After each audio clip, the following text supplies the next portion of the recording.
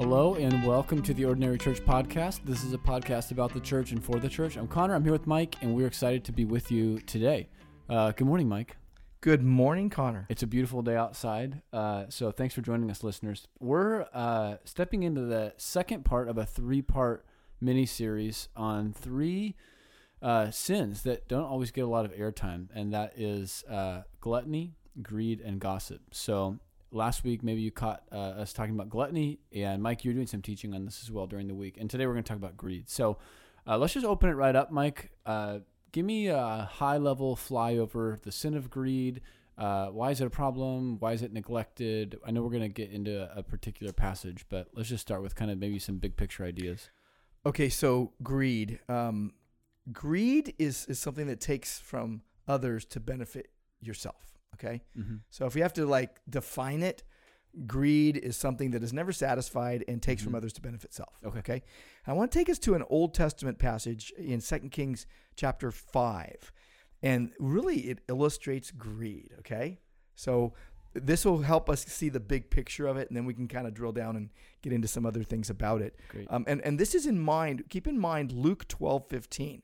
Jesus said, "Beware and be on your guard against every form of greed." Okay, so he's warning against this, and this is the idea of he's denouncing covetousness. Okay, This is where the guy came to Jesus and said, "Tell my brother to divide the family inheritance with me," and he goes, "Hey, who made me a judge or arbiter over you? Beware of greed."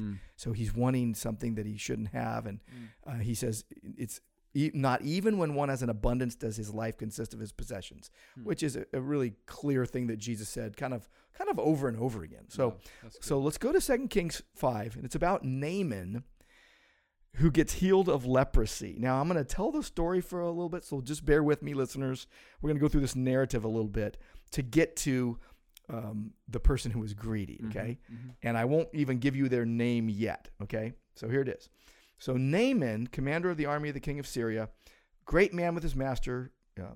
Everybody loved him. He was a great guy, and by him the Lord had given victory to Syria. He was a mighty man of valor, but he was a leper. Okay, he was a leper. Keep that in mind. So then all of a sudden there's a little girl who had been taken in one of the raids, and she was from Israel. So she basically had been kidnapped by the Syrians. Okay, the Syrians had really harassed Israel a lot. And she worked for Naaman's wife. And she says, well, if Naaman were with the prophet in Samaria, he would cure him of his disease. All right? So this little girl from Israel has faith that God would use Elisha, okay, to heal this leper. And so he goes to the king of Israel and says, look, please cure Naaman. And the king gets afraid and says, oh no, I'm not God. I can't do this. And then Elisha, the man of God, hears about the king who is so messed up over this. And Elisha, who walked by faith, says, let this man come to me that he may know that there is a prophet in Israel. So Naaman comes with his horses and chariots, stands at Elisha's door of his house, okay? And Elisha is literally saying to the guy, to Naaman, he sends messengers to him and says this, you go wash in the Jordan River 7 times and you will not be a leper anymore. Okay, you'll be healed. Naaman is angry. He gets angry and leaves, right? And says, I thought he was going to have me, do some special thing, like get out and call on the name of the Lord and wave his hand over the place and cure me. So he's got this idea in his head, right? And he goes, look, I got better rivers where I live. I got better rivers. Abana and Pharpar, the rivers of Damascus. Those are better. They're better, yeah. I am going to wash in them and be clean. Right. So he goes, he leaves in a rage. So there's all sorts of weird stuff going on. The guy's raging against Elisha. Now his servant says to him, look, what he said to you, you're not going to do? He said, wash and be clean. Dude, do this. So he goes down, he listens to his servant, he goes down, dips himself 7 times in the Jordan, according to the word of the man of God. This is key. And his flesh was restored like the flesh of a little child, and he was clean. Like I have a brand new grandbaby, my 4th grandbaby, and little Asher, I was holding him yesterday. Oh my goodness. So soft, so clean, so pure of skin. Like his skin is so soft. The baby skin, it smells so good. That's awesome. Until, his diaper needs to be changed. Right, but anyway, right. but I hand that off to others. Okay. So here's the deal. He returns to the man of God, and he says, okay, now I know that there is no God in all the earth but in Israel. Now accept this present from your servant. Now this is where we get into the greed aspect, okay? So he says, I want to give you a gift. I want to give you a thank you gift. That's kind of an appropriate thing, right? Connor, would you take a thank you gift if someone wanted to give it to you? I think I would take the gift, yes. Yeah, of course. Right? Yeah. It's not something that we would think is a bad thing to take a thank you gift. Right. But Elisha says, as the Lord lives, I will not receive anything. So he's basically saying, look, this is something the Lord did. I'm not going to take anything for it. Mm-hmm. Okay, fair enough. This doesn't mean that you can't take the honorarium when you go guest preach at a church, Connor, okay? That's not what this means, okay? All right. So he urges him to take it, and he still refuses. Okay, so this is a little bit touchy now, because now he's literally refusing the gift, but he doesn't want to take it. So Naaman says, okay, that's fine. Then please let there be given to your servant 2 mules loads of earth. From now on your servant will not offer burnt offering or sacrifice to any god but the Lord. In this matter, may the Lord pardon your servant. When my master goes into the house of Rimmon to worship there and lean on my arm, I bow myself in the house of Rimmon. Now, this is an interesting thing. He's saying, just pardon me, please. I'm not trying to bow down to a different god. Okay? Mm-hmm. Fair enough? Mm-hmm. Okay. So Elisha says to him, go in peace. Like, yes, we know the Lord knows what your heart is where your heart is at. Right. Okay. But here's the greed. Naaman leaves, and Gehazi, the servant of Elisha, the man of God. So Gehazi, who hasn't been named yet, says, my master has spared this Naaman the Syrian in not accepting from his hand what he brought. As the Lord lives, I will run after him and get something from him. Boom. Greed. Bam. Okay? There it is. All right. So Gehazi follows Naaman. When Naaman saw someone running after him, he got down from his chariot to meet him and said, is all well? He said, of course all is well. My master has sent me to say something to you. Total lie. Uh-huh. Total lie. Uh-huh.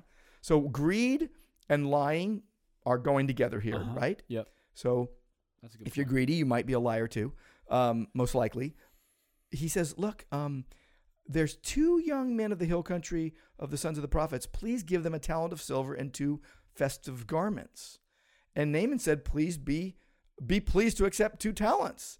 And he urged him and tied up 2 talents of silver in 2 bags with 2 festive garments and laid them on 2 of his servants. And they carried them before Gehazi. When he came to the hill, he took them from their hand and put them in the house. He took them for himself. Totally lied. Uh-huh. So he goes to Elisha, back to work, stands before Elisha, and Elisha says, where have you been? You gotta love this. Anyone can relate to this, right? Yes. Yeah. Where have you been, Gehazi? And he says, well, your servant went nowhere. Liar again. I love that. So he's now caught in a web. Okay?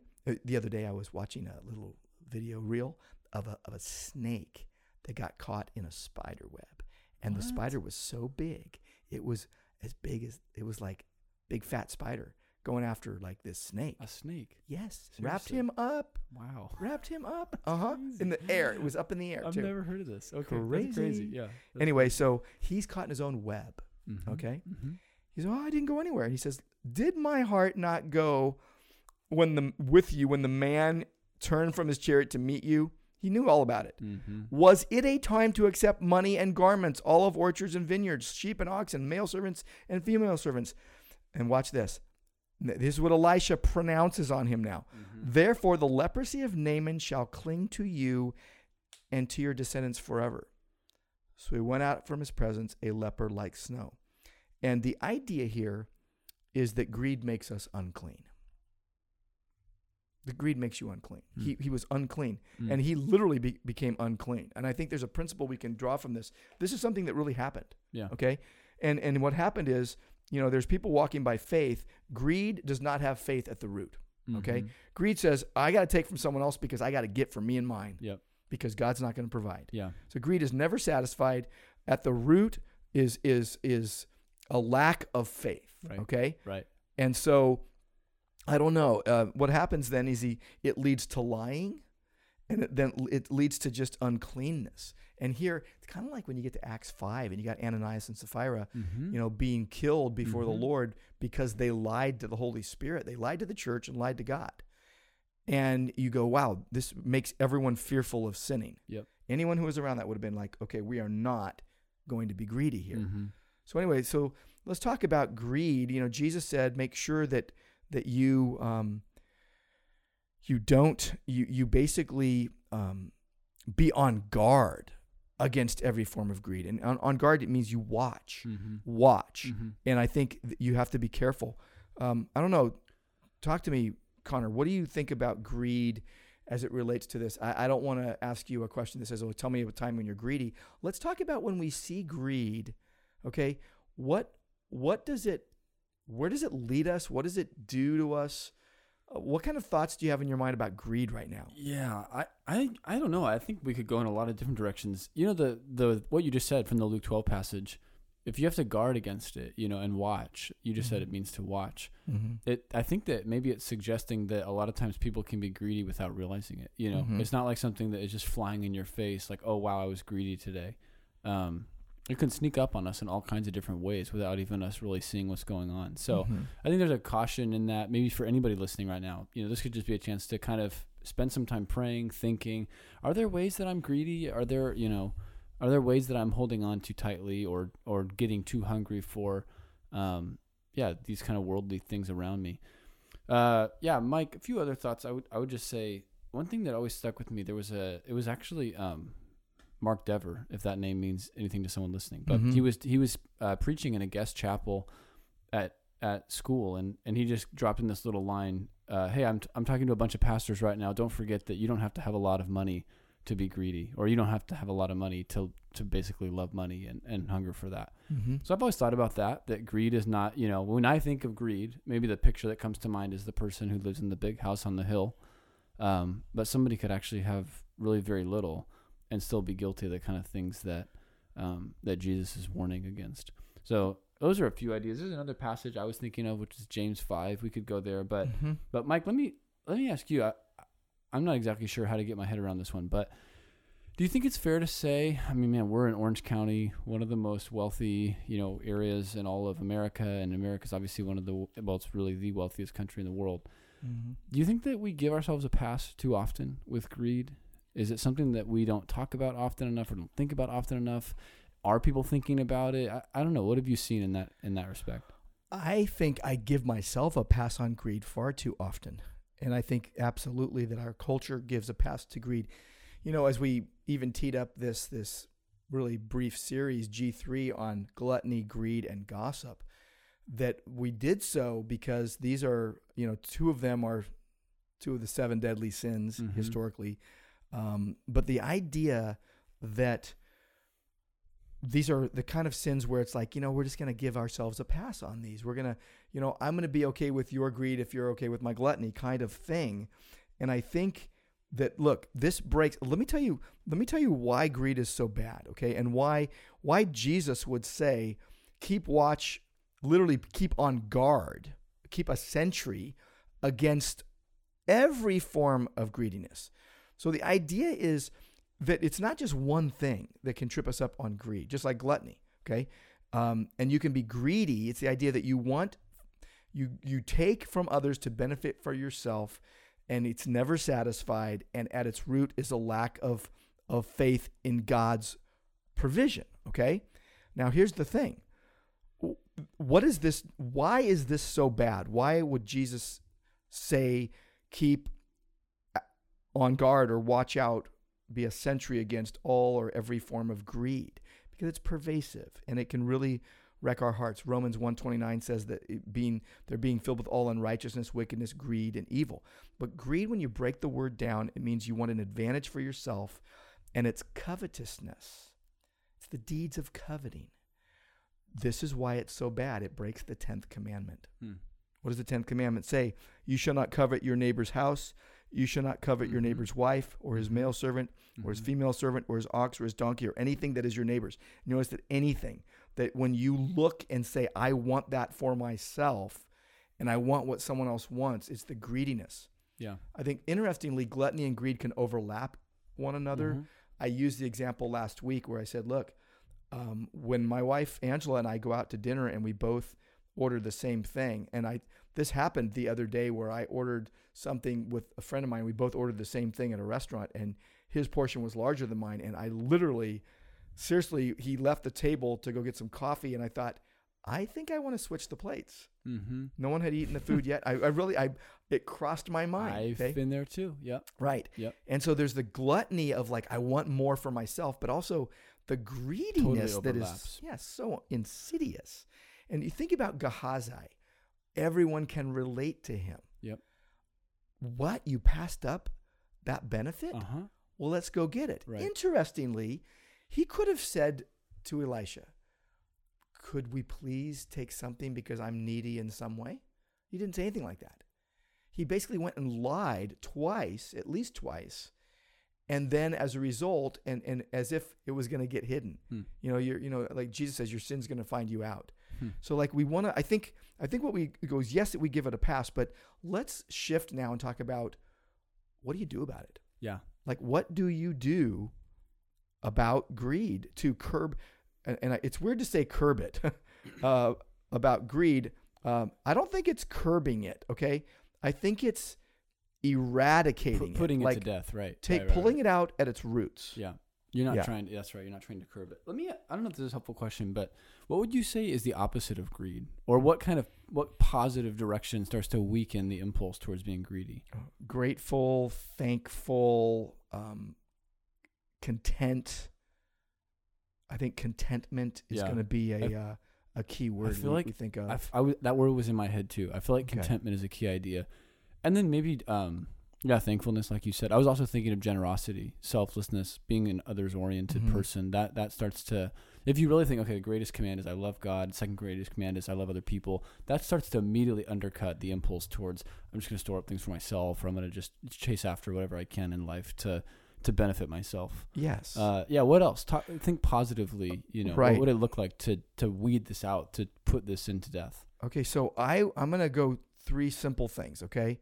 And I think it is this simple, but it's like we don't go here when we know we should. And again, I look at what should Gehazi have done? It's the same thing we should do when we realize we're being greedy. Look to Christ. Okay. Second, deny yourself. And third, give to others.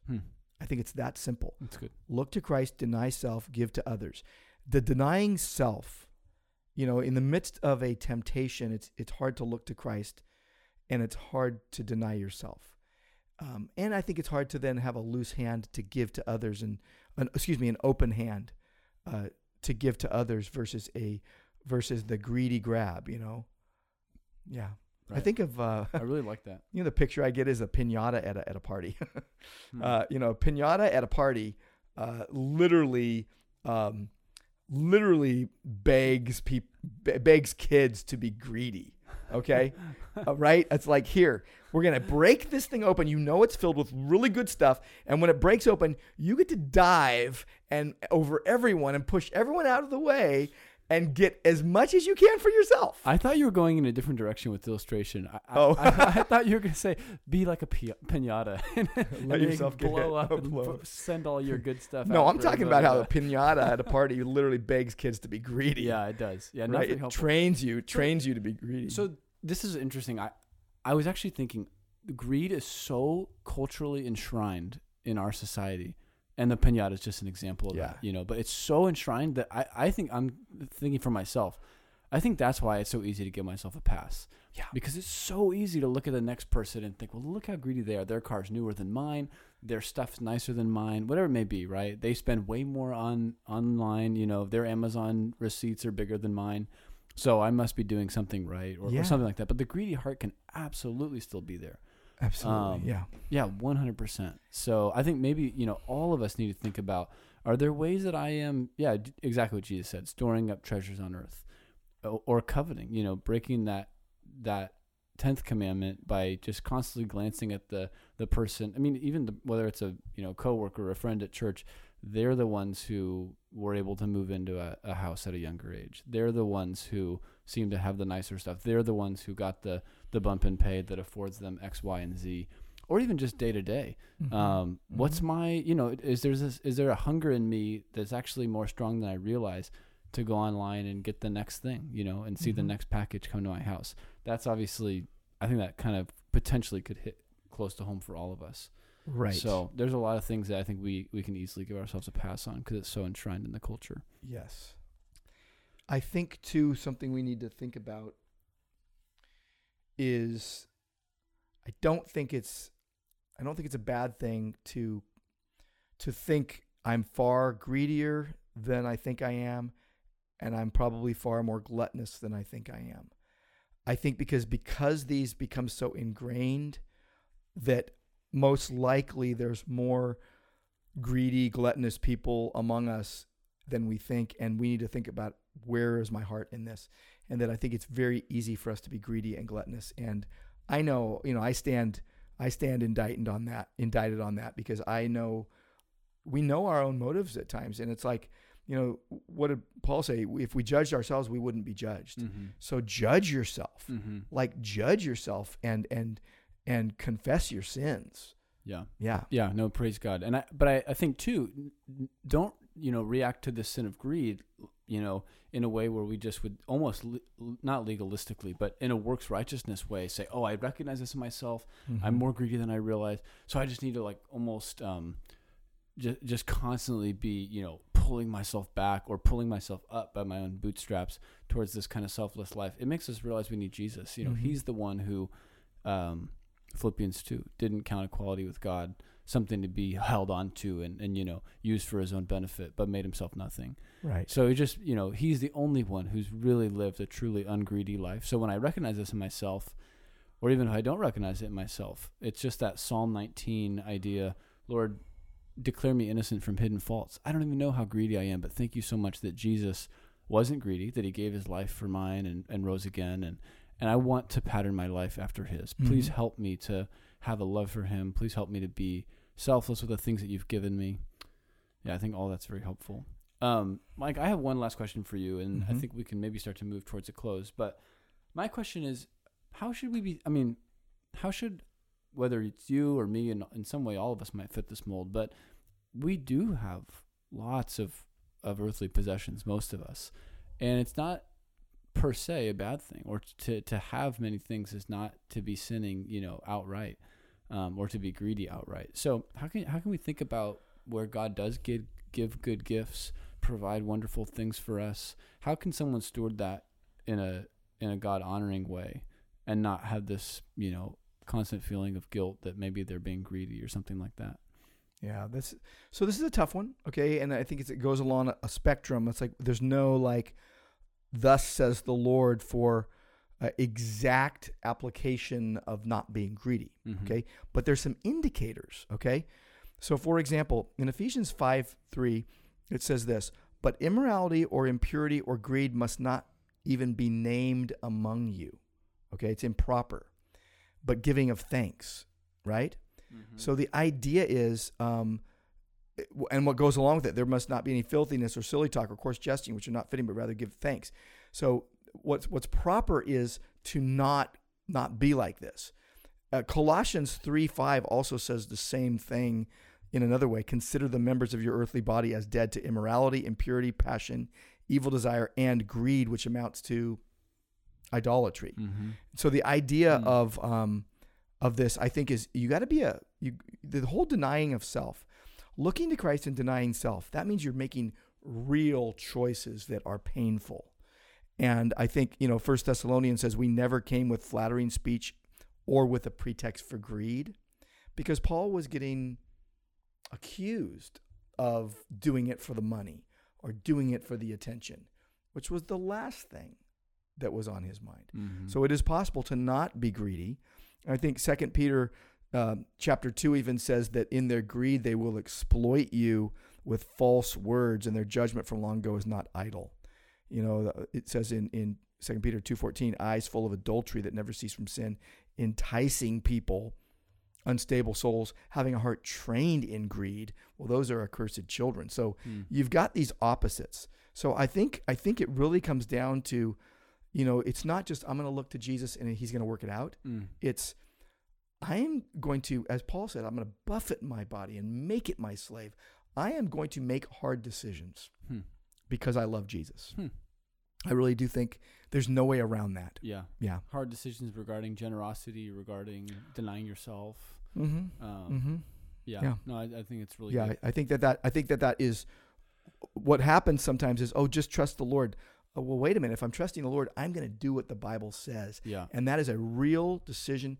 Work out your salvation with fear and trembling, for it's God who is at work in you. Yeah. Again, Paul says, I worked harder than them all, but it was Christ in me. So it's no longer I who live, but Christ lives in me, but I'm making real choices in real time. Yep. And if I don't guard my heart that way, I'll get greedy. Yep. I think that's really good. Yeah. Just recently I was getting lunch with someone and they generously, they bought my lunch and I was saying, oh, thanks so much. And they just said, well, it's not my money. It's, this is all what the Lord's given me. And they said, I went through this course at one point and that idea was really prominently featured and it's changed my life because now I just trust God. I know he's going to provide for me and everything I have is just his that I get to use to bless people. And that, that's often, things like that are said often, but man, that does make a big difference instead of trying to, just claw and scratch to accumulate as much as we can. I was thinking of James 5 too. I know I mentioned that, but, it talks about people who have, gotten a bunch of gold and silver, and it also links it to lying and basically living deceptively. The wages of the laborers. This is James 5:4. The wages of the laborers who mowed your fields, which you kept back by fraud, are crying out against you, and the cries of the harvesters have reached the ears of the Lord of hosts. So similar to what you were saying before, that greed often comes, along with lying and cheating people out of what's theirs and that kind of thing. But then verse 5, you've lived on the earth in luxury and self-indulgence. You fattened your heart in a day of slaughter. That's that picture, man. If there's anyone listening to this who maybe you're not even a believer, and you're just doing your thing, think about that picture. You fatten your heart in the day of slaughter. Like you're right there on the edge of eternity, and the Lord knows everything, and he's the judge, and it just makes no sense to try to store up things on earth knowing that eternity's right there, on the brink. James makes that point pretty loudly. So he does. And, the antidote to greed there is Psalm 37:4, right? Delight yourself in the Lord and he will give you the desires of your heart. Right. And the idea of having desires that are for what is good and right and true and pleasing to the Lord. And it's interesting in James 5 too, it goes on to say, and you need to confess your sins to one another, right? And I think that that's not disconnected. He's speaking all of this in one whole unit. So, it seems to bring comfort when we're in this mode of, wow, I'm noticing I'm sinful. Well, confess it to the Lord, find your delight in him and get back on track. Yep. Yeah. It's helpful. I think that's probably the ground that we wanted to cover, Mike. So listeners, hope that was helpful to you. In a culture that makes apps called retail therapy and things like that, where people try to meet all their problems by accumulating more and more, we have a way better solution as believers. We can look to the Lord. He provides for all our needs. He's everything that we need. And his heart is really infinitely full of love towards us. So infinite riches there. Listeners, we are thankful for you. We love you and appreciate you listening. We'll catch you next time on the podcast, and we'll be wrapping up G3, talking next week about gossip. So we'll talk to you then, and have a great day. God bless you.